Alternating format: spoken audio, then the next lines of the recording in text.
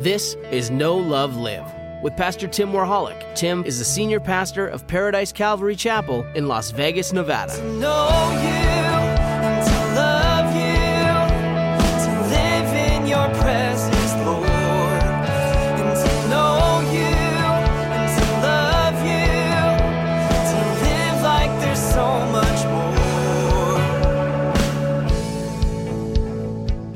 If you need a Bible, please raise your hand so you can follow along with us. We're in 1 Peter this morning, starting a new series through the book of 1 Peter. The series is titled Glorious Expectation. Glorious Expectation. So if you're a note taker, there's calendars in your seat backs in front of you that list all of the things that are going on at Paradise throughout the week and this month. But then also on the reverse side of that, on the back side, is a place for you to be able to take notes. So if you want to follow along, then that is wonderful. Let's look at chapter 1, verse 1. Peter, an apostle of Jesus Christ, to the pilgrims of the dispersion in Pontus, Galatia, Cappadocia, Asia, Bithynia. Now, when we talk about expectations, what do you think? I think when I speak of expectations, it's something that I'm looking forward to happening. In fact, this is why a lot of people struggle with life. Because you expect your job to go a certain way. You expect your wife to do things you tell her to do. And you expect your kids to listen to you. That's sad, huh? The difference between expectation and hope is, I think this. I don't know about you, but for me, when I hope something's going to happen, it's like I'm hoping, but I'm withdrawing myself from committing to knowing it's going to happen. There's a hope that it's going to happen, but there's not necessarily an expectation. It's a hope. Don't get me wrong, it's a hope. But the Bible talks in different terms. In fact, most of the places that you see the word hope in the Scripture, it's speaking of another way that can be translated from the Greek or the Hebrew is expectation. And I want to tell you today, over the next 8 or 9 weeks, as we study through this series in 1 Peter, God wants you to have not only an expectation in Him for today and tomorrow, but He wants you to have a glorious expectation. Not a great expectation, not a wonderful expectation, not a good expectation, a glorious expectation. In our introduction to 1 Peter this morning, and the first handful of verses really sets the stage for this theme that we're going to see throughout the whole book of this divine, godly, glorious expectation God wants you to have. And I can't think of another message or another word from the Lord that is more timely than that right now for us. Not just for Paradise Calvary Chapel, not just for Las Vegas, but for the United States of America and the world. I'll tell you what people are expecting. They're expecting the worst. But I'll tell you what God wants you to expect. He wants you to hope and expect in Him for glorious things and good things. That's what His intentions are for you. Before we jump into that first verse, let's go ahead and go to the Lord in prayer. God, we hear what your word says. We know that it's living and active, and we want to apply it to our lives. Please sow it into our hearts this morning, onto good soil, that it would produce fruit, Lord, and that fruit would be to your glory, because we know, according to your word and what you have taught us, that we should have great expectations in you. We should have glorious expectations for tomorrow because of who you are. You are not only good, you are good. our good, good Father taking care of us. We don't want the world to influence us in any capacity. We much prefer the influence and power of your Holy Spirit, that our hope, trust, and expectation would be in you. Just like Charles said, Lord, thank you so much for our worship team, for that time of worship. We don't want it to just be singing songs and repeating lyrics, but we want our perspective to be us offering you the fruit of our lips, praise and adoration. The same, Lord, we ask for this time in the study of your word, that it would be us submitting to you, to your word, applying it to our lives again for your glory and expecting that. And Father, we pray that you would bless the tithes and offerings that are made to you, and hopefully with whole hearts intending to be gifts and a form of worship to you. So bless your word, Father, we pray. We love you, and we say these things in the name of your Son, Jesus Christ. Amen. Peter was pretty well known, would you say? He was somewhat of a loudmouth. In fact, I've shared with you before, my favorite apostle is the Apostle John, because of his level of intimacy with the Lord. I think that would just be an incredible kind of relationship to have with Jesus, to just know that I'm beloved by him and to just hang out with him. It's great. Peter was known for his willingness to express to Jesus how he really felt. How many of you can identify with that? Lord. Apart from Jesus, Peter is the most quoted person in the gospel accounts. So Jesus is the most, but Peter is the second. He's always talking. Peter is recorded as the only one who confronted Jesus to his face. Hey, Jesus, what are you thinking? You're not going to go and die on the cross, you silly head. That's not what God's will is for you. Get behind me, Satan, for you are not mindful of the things of God, but the things of man. Peter, I think we can identify with. And Peter, looking at this epistle of 1 Peter, is speaking to a people who are in a difficult circumstance. Let's look at the first verse again. Peter, an apostle of Jesus Christ, to the pilgrims of the dispersion in Pontus, Galatia, Cappadocia, Asia, and Bithynia. Now, what we have here in this first verse is three things that I want to highlight for you this morning. If you're taking notes, let's consider these three things together. We have three positions or peoples that are addressed. And maybe you might say, Tim, the third one's a bit of a stretch, but I don't think so. Let's look at it, okay? Number one, Peter, an apostle of Jesus Christ. The definition of apostle I have for you is one sent forth, apostello, from to seed, a sojourner that is sowing seed and has a calling that they're fulfilling that calling. Peter never questions his apostleship.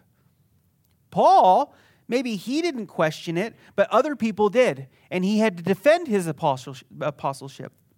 Nobody ever questions Peter's apostleship, and he never has to defend himself. He says, I am called and sent out by God. This is the first position. The second position is to the pilgrims of the dispersion. I also have for you Psalm 84, verse 5. Blessed is the man whose strength is in you, whose heart is set on pilgrimage. This idea of pilgrimage is somebody who's not looking to settle down, to get comfortable, to say, this is my home. And the Bible speaks in very positive light throughout the Scripture, Old Testament and New, about pilgrims. You and I are supposed to identify as pilgrims because we're not supposed to make this earth our home and get comfortable on this earth, but we are looking at passing through, sowing seeds, and going to our eternal habitation. So we have a pilgrim who understands where they're at, they understand where they're going, that it's temporary, and they're engaging God in the process as they're going. Now the third one we see here, he addresses the pilgrims, but he also identifies them as part of the dispersion. And I would say to you that I think that there's maybe two kinds of people in the dispersion. There are pilgrims who know that they're traveling, who know that it's not their home, that are progressing through life with that understanding.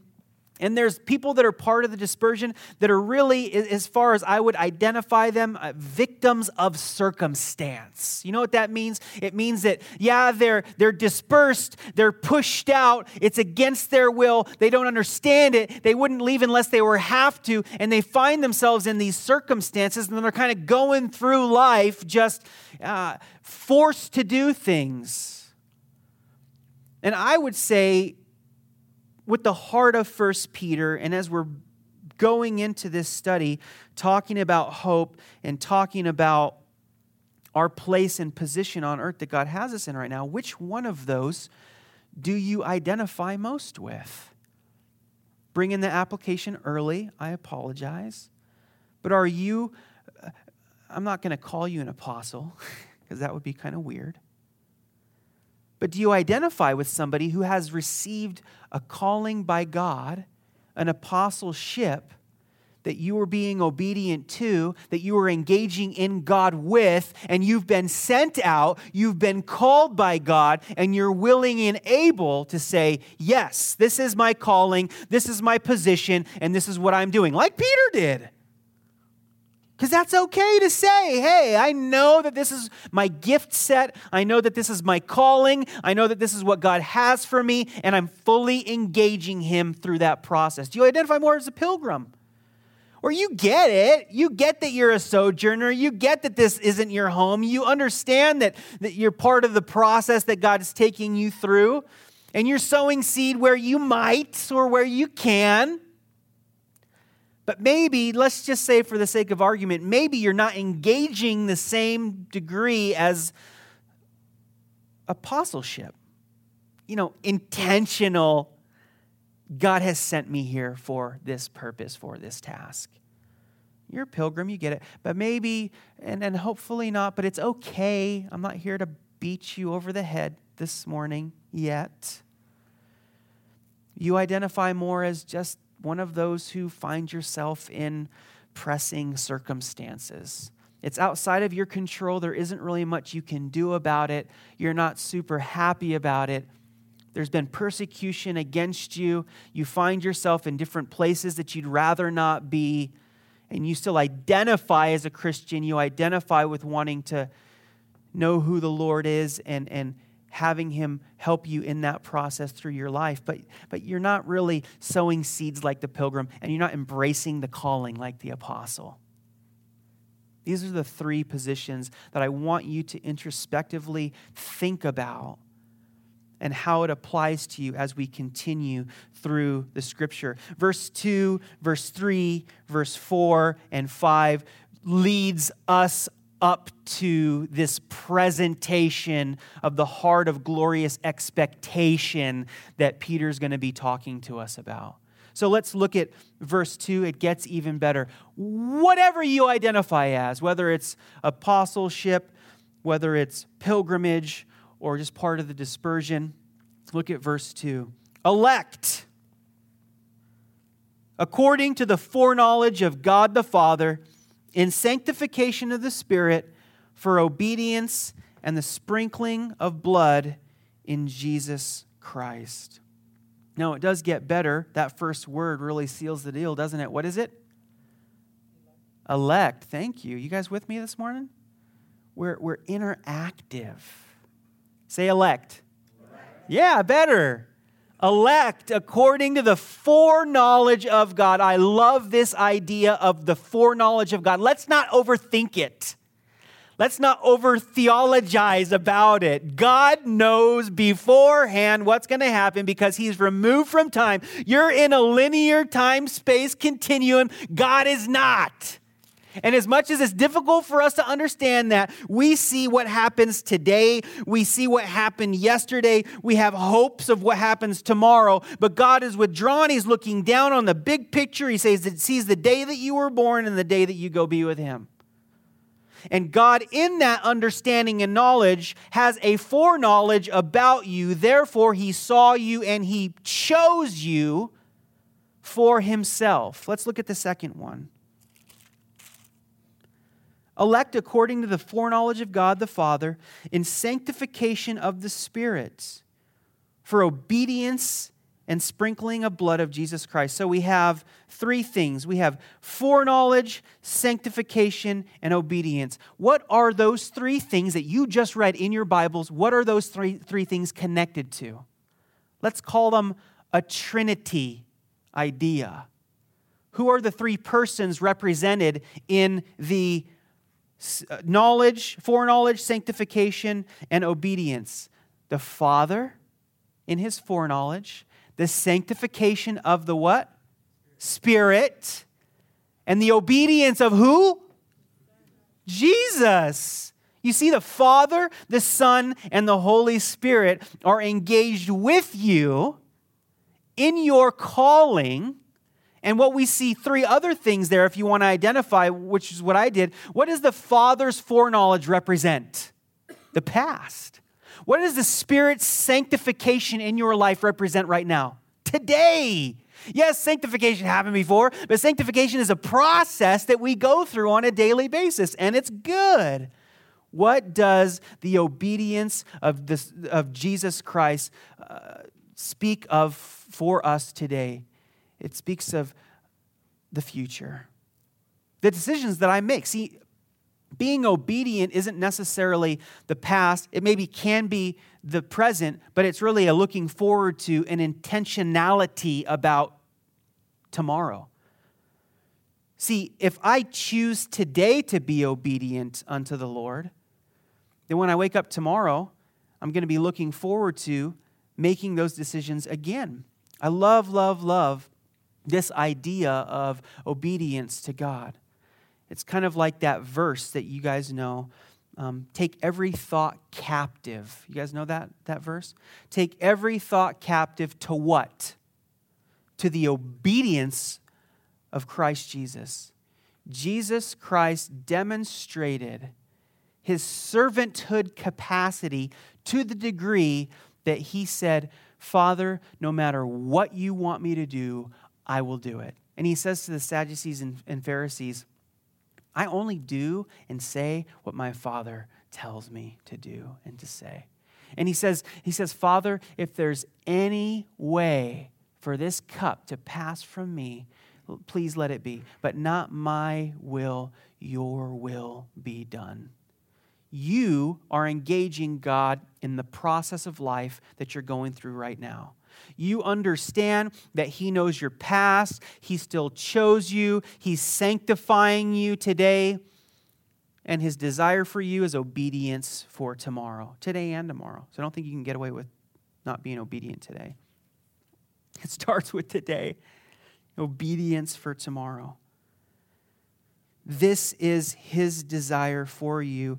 And he's covered all the bases, past, present, and future. And he wants you to identify as somebody who understands and sees the calling that he's placed on your life. And then this last part of the verse, how good is this? Grace to you and peace be multiplied. There's a calling that you've received. Engage in that calling. God knows you from before, now into the future, and grace and peace be multiplied unto you. Who needs some grace today? Only a couple people. Who needs some peace? Oh, I'd like some peace. That's good. That's good. And I'm so thankful that Peter is intentional in his verbiage, his wordage. He does not say, grace and peace be added unto you, which would be totally understandable. That's fine. Add unto you grace and peace. He says, grace and peace be multiplied unto you. Because addition is adding, but multiplication is abundance. You take any number and you multiply it, and you're going to end up with way more than addition. And God, I pray for your church that you would multiply grace upon them, that you would multiply peace upon them. And this is what would mark your church as different. You've received a calling, past, present, and future. Grace and peace be multiplied to you. Let's look at verse 3.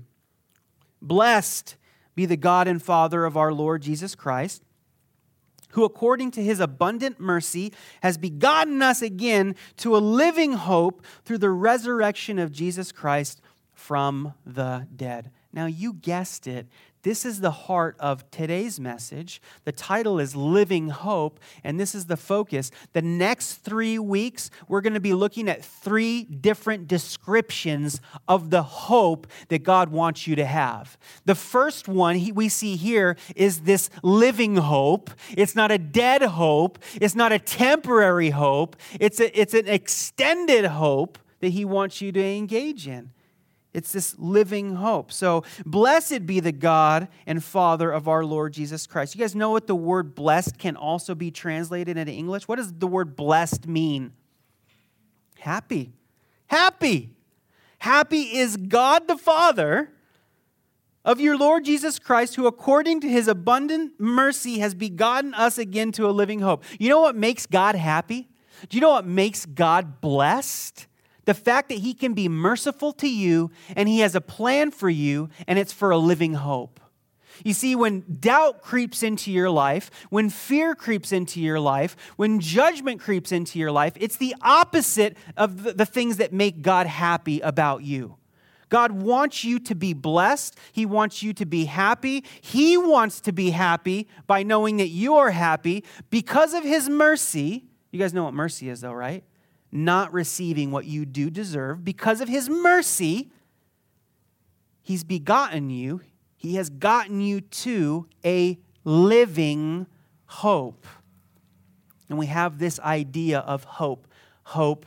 We say hope, and like I mentioned earlier, there's a hopefulness, but it really needs to be exchanged with today with an expectation of who God is, a living expectation. And it's not just an ordinary expectation. Say ordinary expectation. Ordinary. It's not an ordinary expectation. It's a glorious expectation that he wants you to have. In fact, when is the time, think about this, when do you need hope the most? When? When you are the most hopeless. It's in the darkest times, the most difficult times, that you cry out to God for hope. I need hope, God. I want to have expectation in you. In fact, this is demonstrated also throughout Scripture. If I was going to ask you, Bible students and scholars, what book in the Bible, in the Old Testament, is the idea of hope most represented the earliest on? And you'd say, dude, how'd you know that? And you'd say, well, I don't know that, except for Ricky, he knows. And you say, I don't know that. You know, maybe there's a lot of Old Testament books, but if we look at it, Job, one of the darkest, difficult things to read a guy going through. Like, he's so suffering. Somebody told you from first service, didn't they? All right. Dude, you nailed it. I know. I'm just glad people listen. When things are the most difficult, when things are the most trying, when you're going through the hardest parts of life, God wants you to have expectation and hope in him when everybody else has turned away, because you might go through times in life where you feel alone. But listen to this. If everybody else has turned away from you, God will never leave you or forsake you. When your own wife says to you, curse God and die. As Job is taking the potsherd, a piece of pottery, and scraping the boils off of his body, he says, shall we not accept good and also adversity from him? Hope, hope, hope in God. Job speaks of hope in the book of Job 16 times. Second to one other place in the book of Psalms, which is also understandable. David and the other psalmists write about hope 25 times. They need to come back to this place of expectation in God. And it's so easy for us to redirect our focus to expectation and hope in people or systems than in God. But God is the one who says, I want you to hope in me. God is the one that says, I want you to expect in me. I want you to expect good things from me. This is my heart for you. You've received a calling. I know you past, present, and future. And my heart for you is a living hope and expectation. And if we are not living in that expectation in God, then the devil is ripping us off. And the whole book of 1 Peter that we're going to look at ties back to this concept, this idea of expecting in God. And it talks about careers, and it talks about marriages and relationships. And it's also very well connected to whether we're going to expect in people or whether we're going to expect in God. And not only does God want you to have good expectations, He wants you to have glorious expectations. Blessed be the God and Father of our Lord Jesus Christ, who according to His abundant mercy has begotten us again to a living hope through the resurrection of Jesus Christ from the dead. The one thing that really induces complete hopelessness, death, Jesus Christ overcame to really demonstrate what hope should look like and what His intentions are for us in regards to hope. Let's look at verse 4 and 5. Through the resurrection of Jesus Christ from the dead, to an inheritance incorruptible and undefiled. Can you say inheritance with me? You guys know what an inheritance is? Inheritance is something good. An inheritance, there is, if there's one word that we can connect to expectation, inheritance, yes. And we all hope and pray for that distant uncle who we didn't know, but he was a hedge fund manager and we're related somehow and we inherit part of that. And there's this, if it happens, there's an expectation of something coming, an inheritance. I, interestingly enough, had a great uncle who was said to have a lot of money. And he held this power over people in his family. Hey, if you do this, you'll receive more of my inheritance. If you don't do this, you'll receive less of my inheritance. And everybody was worried about how much of an inheritance they were going to receive from him. Do you know what kind of inheritance that was? Corruptible. It was corrupted. It was defiled. It wasn't in genuineness of relationship and love and compassion. But the Father's inheritance for you is incorruptible. It's undefiled. In fact, looking at this inheritance that He wants you to experience, think of the title of our series, Glorious Expectation, what God has intended in His inheritance for you. And then we're going to look at 4 things that His inheritance is. If you're taking notes, you can write down these 4 things of what you can expect to receive from God as part of your inheritance from Him. Number 1, it is incorruptible and undefiled. Number 2, and that does not fade away. Number 2 is it's Not fading, it's lasting, it's perpetual, it's eternal. Now, I did receive an inheritance from that great uncle. And I bought my lovely wife, Gracie, some new living room furniture with it. But do you know how long that inheritance lasted? About 15 minutes. That money was spent before it showed up in my bank account. God's inheritance for you, and it was a good chunk of money. I think it was like 15 grand or something like that. It was a good chunk of money. God's inheritance for you is lasting. It's not fading away, and it's not something that you think that you're going to receive and consume. It's something that is going to be perpetual into all of eternity. That should invoke hope in you. That invokes a good expectation in God, not because I deserve it or I should have it, but because God is good and He's called me from before to now into the future, and this is what my expectation can be engaging with Him in this process of life. A perpetual inheritance. To an inheritance incorruptible, undefiled, and that does not fade away, reserved in heaven for you. I don't know about you guys, but maybe there's something wrong with me, but there's something inside of me when I go into a restaurant and I see a reserved sign on a table that just makes me a little jealous. You know, like that table is meant for somebody and it's not me. And for our anniversary, my wife and I went to a restaurant, and you walk into the restaurant, and it's really hard to get a table there, and we're being seated, but there's these tables right on this window overlooking the waterfront, and they're full, and I'm like, hey, how do you get one of those tables? They're like, oh, I can't. In another restaurant, we walked in, and it's all empty.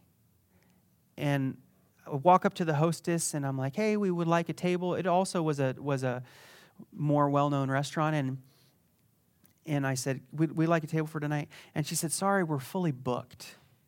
And I said, excuse me? I see a lot of empty tables here. And she said, yeah, they're all reserved for people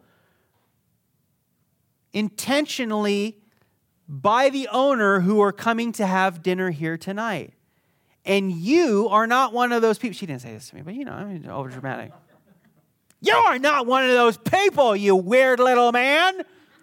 That's what she said to me. Can you believe that? No, she didn't. She said, if we give you one of those tables, then it's not going to be available for when the person who reserved it to come. And I'm like, oh, man. She said, you can sit up there, though, you know. Those are not reservable. They weren't as good as your own table.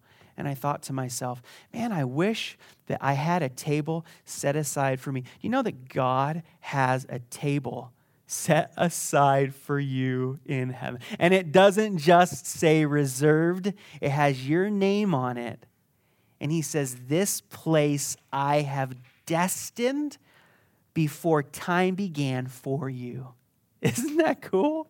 That is a glorious expectation because I like food a lot.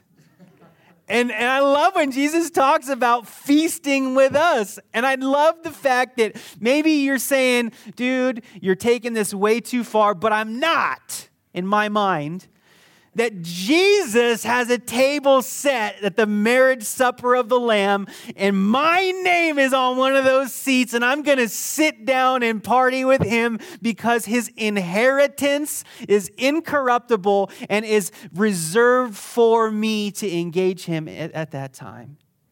Is that a good expectation? Nah. Is it a great expectation? Maybe. It's a glorious expectation. And that is what God wants you to understand. He wants you to understand that He does have good things for you, even in the midst of severe persecution. We have to bring this full circle, right, church? First Peter is written to a people who are being severely persecuted. Some of them are on the run. Some of them are called and sent out. Some of them are pilgrims sowing seed where they go. Some of them are just part of the dispersion. And why is this happening to us? But hope is found when we are in the place of most hopelessness. And the reminder is that we need to have glorious expectations in God our Father through our Lord Jesus Christ. Next week, I can't even contain myself because verse 6 is, I've been thinking about this verse for the last 6 months. It's what inspired this whole series through 1 Peter. Don't read ahead. Well, you can because it's the Bible. God wants you to have a glorious expectation, whether you're fulfilling your calling fully in the way that you know that you should, or whether you're struggling in this season of persecution right now or difficulty. God wants you to have great expectations in Him for what He has for you. So we've gone through 3. There's an incorruptible and undefiled inheritance. That's your glorious expectation. There's a lasting, perpetual, eternal part of your inheritance. That's a glorious expectation. It's reserved for you.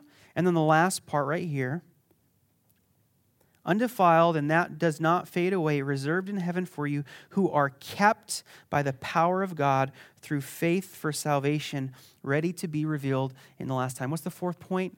That it's kept for you. It's secured. You are kept. And read that verse again before I ask you this question real quick. How are you kept? Through faith and the power of God. The power of God keeps you secure in this inheritance that your great uncle can't be wishy-washy about in corruption to manipulate people into doing what he wants you to do. No, God is incorruptible. His intentions towards you are pure. And even in the most severe difficulty, trial, and tribulation, this place, the inheritance, and your faith is kept for you for all of eternity. It's so hard. You kind of get a disconnect when we talk about eternity sometimes. What's eternity?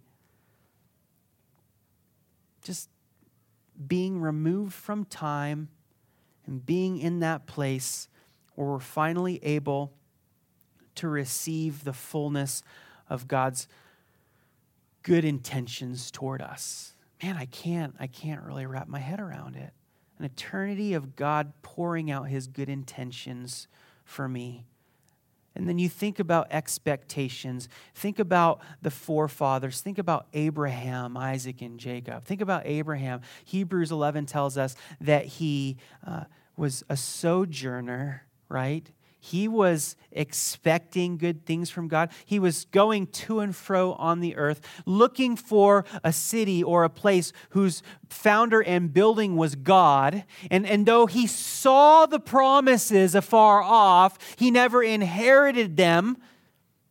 But his faith pointed him to the future, not only the Messiah coming, but the fulfillment of those promises of God for all of eternity.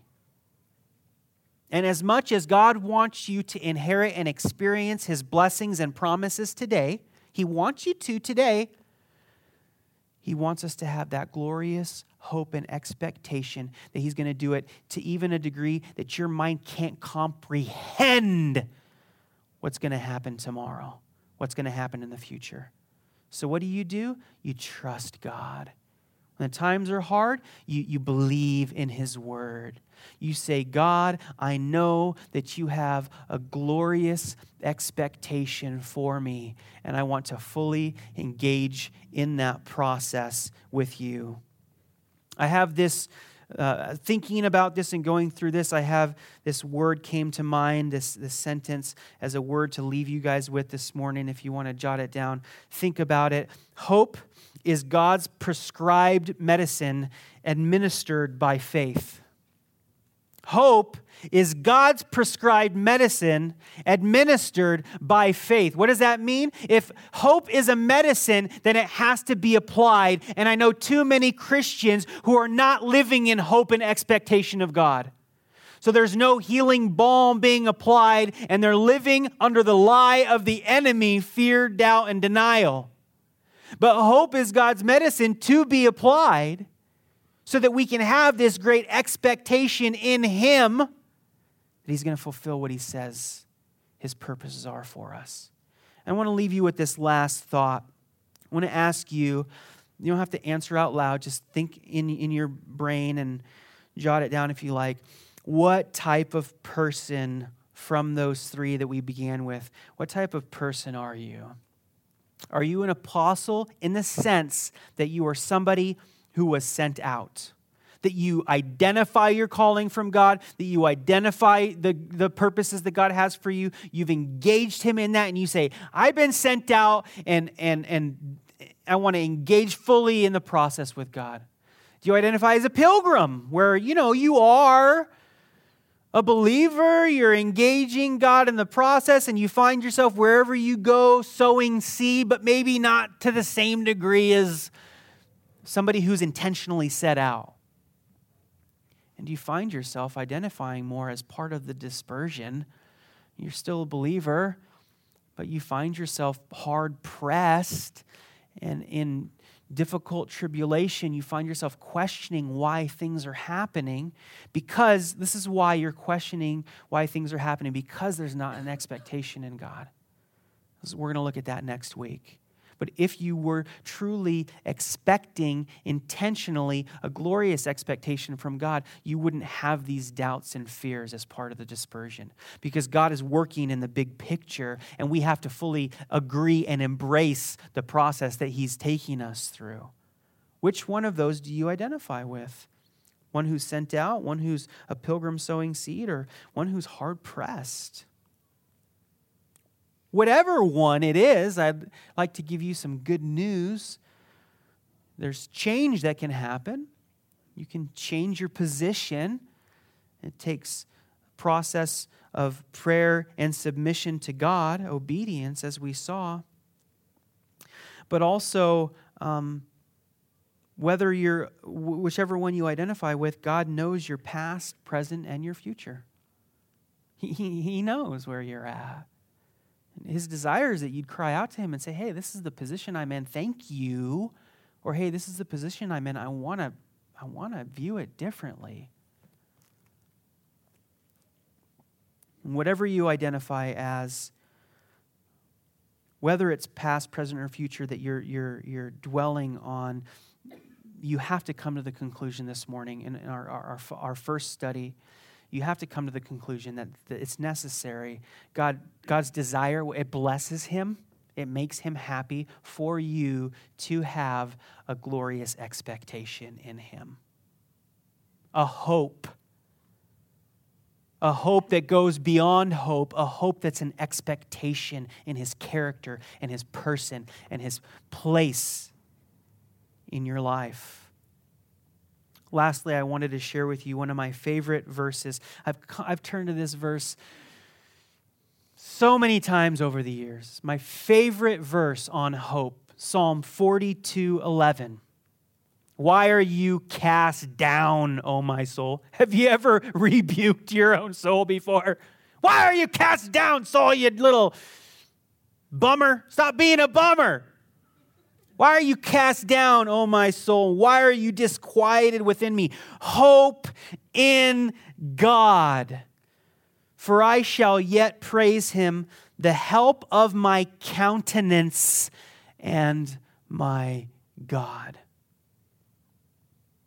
Don't let your soul take you down. Expect in God. Hope in God. And He says, I love that, the help of my countenance. I don't know about you, but when I'm in a bad mood, it's hard for me to hide it. My countenance needs some help, Lord. I rebuke my soul. I'm hoping, I'm expecting in you. You are good. You are the help of my countenance. And then the perspective changes. Amen? Let's pray. Father, we thank you for your word this morning. We thank you for giving us this glorious expectation, this blessed hope and assurance. And we ask, Lord, that you continue it through today and this week, that you would be blessed, that you would be happy at our receiving your mercy and grace and peace, and our desire to submit to you in this process of life with an underlying, undergirding, glorious expectation for what you have for us tomorrow, for what you have for us today. We know that we can only expect good things from you, our good, good Father. It's in Jesus' name we pray. Amen. I want to ask you guys a question. We don't do this every week, but I feel like the Lord leading us into it. With everybody still in an attitude of prayer with your eyes closed and your heads bowed, if you need an extra dose of hope, you need to place expectation in God. You may not have been. You may be hard-pressed as part of the dispersion. If that's you this morning, I want to pray for you, and I know God wants to touch your heart and give you that hope that you so need, even in a time of possibly feeling hopeless. So raise your hand for me, high, if that's you, so I can pray with you. I see your guys' hands. Father, I pray for these, my brothers and sisters, who in honesty have expressed to you this morning that they need a great, glorious expectation in you, that our hope is in you. It's not in our careers. It's not in our relationships. It's not in our bank accounts. It's not in our possessions. It's in your inheritance through the blood of our Savior, Jesus Christ, that we take and embrace and we put to practice today and this week in our lives. Thank you for this glorious hope that we have. Be blessed by their hearts to submit to you and receive the good things that you have for them, Father, we pray. In Jesus' name, amen.